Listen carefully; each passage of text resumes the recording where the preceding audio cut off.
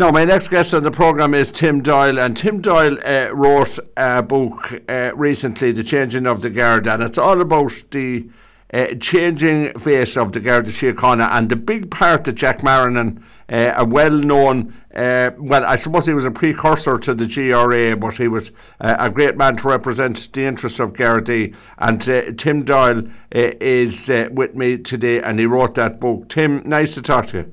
Great to talk. It's great to hear the good Connacht accent there bursting out through the airwaves all the way to Dublin. So fire away. I will carry man. I joined in '66, and the Marley and all the great men that done the West, God Almighty, football was flying in trapeze up in the sky that time, you know, and we had great battles with Clary and all the Corleys and Jesus, all the Westmen. But are you long out of the Guards? I'm 20 years gone now. I got sick and I had to get a kidney to keep me alive, but it gives you new impetus to life. And as I said, you mentioned the book there, and it's written in illness really to keep me alive and to keep the memories of people that I thought I might be leaving and saying goodbye to, but we wrote a book anyway, and it's going to the Kidney Association. It's a very interesting book, and people will of a certain age will certainly remember what was going on. Like, how big of an influence was Jack Marrinan? You would have known him yourself. Well, Jack was, as a guard, we were physical specimens, most of them selected from the four corners of Ireland. Marrinan was a medium-sized man from Clare, about 5'10", and he joins.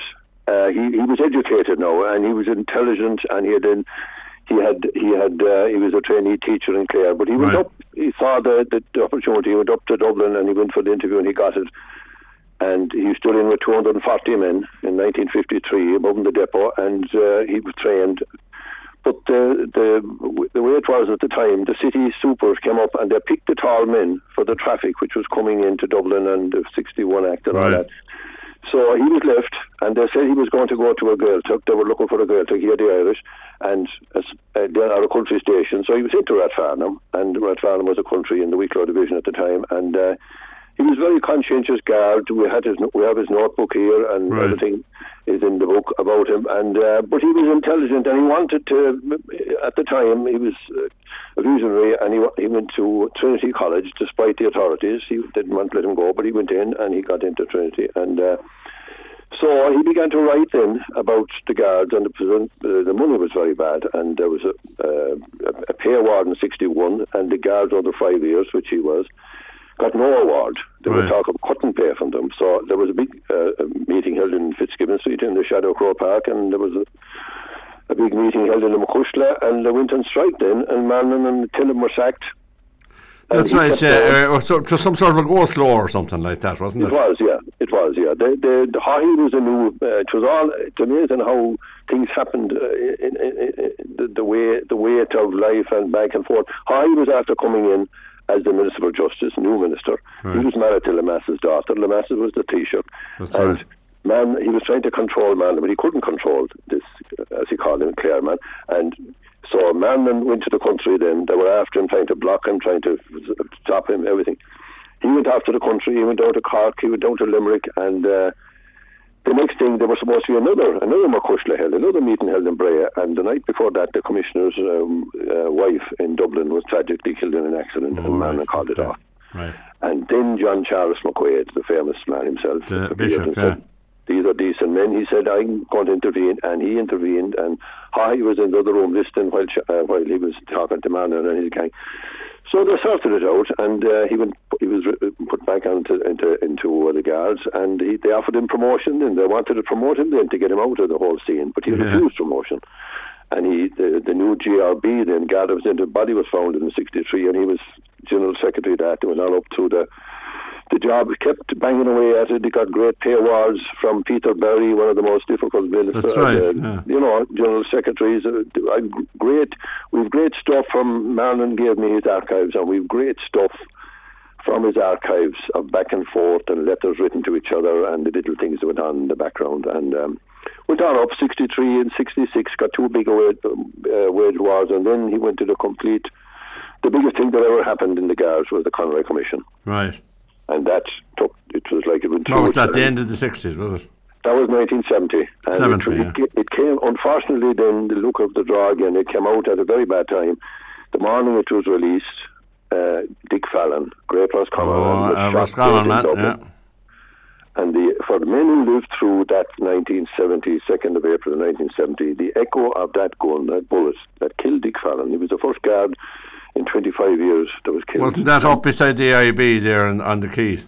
It was up at the bank, Ballet Irish Bank, exactly. Quiet morning. Dick was going home with his family to Morneen Cross on holidays, but his car was being fixed below in Smithfield. And he went down to collect his car. And next thing, the alarm came, and Paul Firth and Pat Hunter were in the car, and they went down, and Dick went straight for your man and had a hold him. Yeah. Another fella gave it to him, and it was savage. It was absolutely. I was a young guard, and it was savage to hear that. You know. Yeah, I remember being a young person now, and I remember everyone was shocked. And they were a great family. I think there was 4 of them. There was 4 of that family.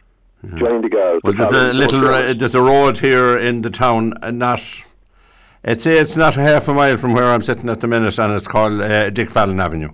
Is that right? Oh, rightly yeah, so. there is, yeah. Rightly so. Yeah. I knew Dick. He was some man. He wouldn't take a step back. Yeah. He wouldn't take a step back, and went on then into the 70s. But anyway, that was the Conroy Commission, and Marrinan kept going anyway. And I mean, when was the GRA set up? That would be 78. What happened then was there was the 70s. Then you had Mick Reynolds murdered here in St. Anne's Park. Right. Another West of Ireland man, a big tough man. Another wouldn't take a step back. You had Sam Donegan over from Longford drawn up on the border with a booby trap. Kept up along then, and Conroy was very slow being released. They were holding back on Conroy. There was night duty. There was overtime coming in, but they were holding it down. They kept it down, and. So what Marrinan decided then was, in the late 70s, he said, look, we want to extend our representative nationwide. Yeah. So they had only about 10 men involved in it, and I think there was... so then they extended it out to about 25, and all over the country then they came in, the representatives.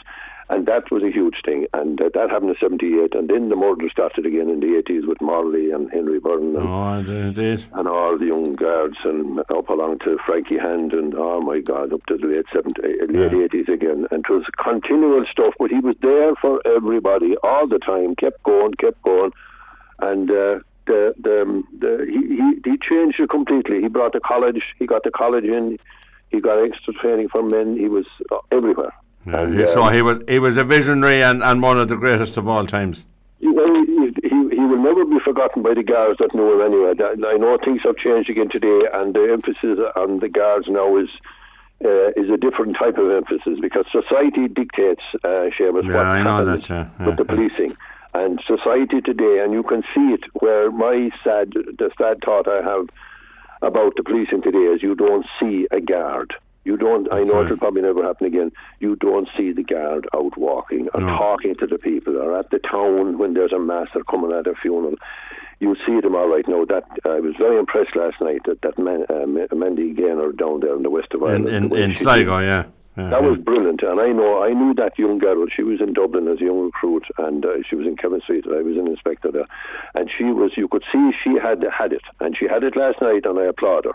Yeah, on the television, and I that's what you want, and we had that, but we don't have it as much now. We're flying around now and stuff like that. But Marrinan was one in a generation really, and he was the second generation. Now we're the third one, and we're doing our centenary, and fair play. There's an awful lot of centenary is coming up. That's right, yeah. There is, and all the men, especially the men that were injured, and go down there to Castlereagh and see the mill of Castlereagh. They were lost, the Henry Byrne and John Morley. Oh, that's right, down on French Park, yeah. Shannon's Cross. Down that area, and that young man there that went out in the street there. Conor Harkin, yeah.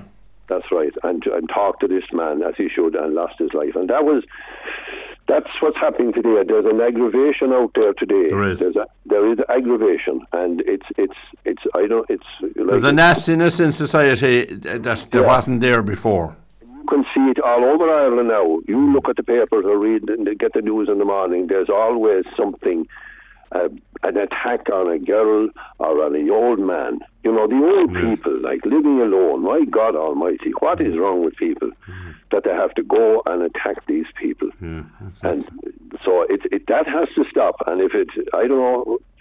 how it's going to be done. But I still think that the respect for the guard that went into the school and talked to the young agree people, with you. And in local events, they should be there. They should be a presence, able to speak out properly. And that young girl lassie last night, she did it as it should be done. Yeah. Look, lovely to talk to you, Tim. It's the changing of the guard and Jack Marrinan and his modernising of the Garda. It's a very good book. I read it over the Christmas there. Indeed, I wrote a book myself, but I read your book there because somebody sent it in to me. And well done. It's great, and it's for a good cause as well. Yeah, I'll be heading west now. At the end of the month, I'm going down to the Retired Members Association meeting in Galway in the 25th. Well, if you get a chance, call in and we'll have a chat. We will have a great chat. God bless. And thanks for your time. Not at all.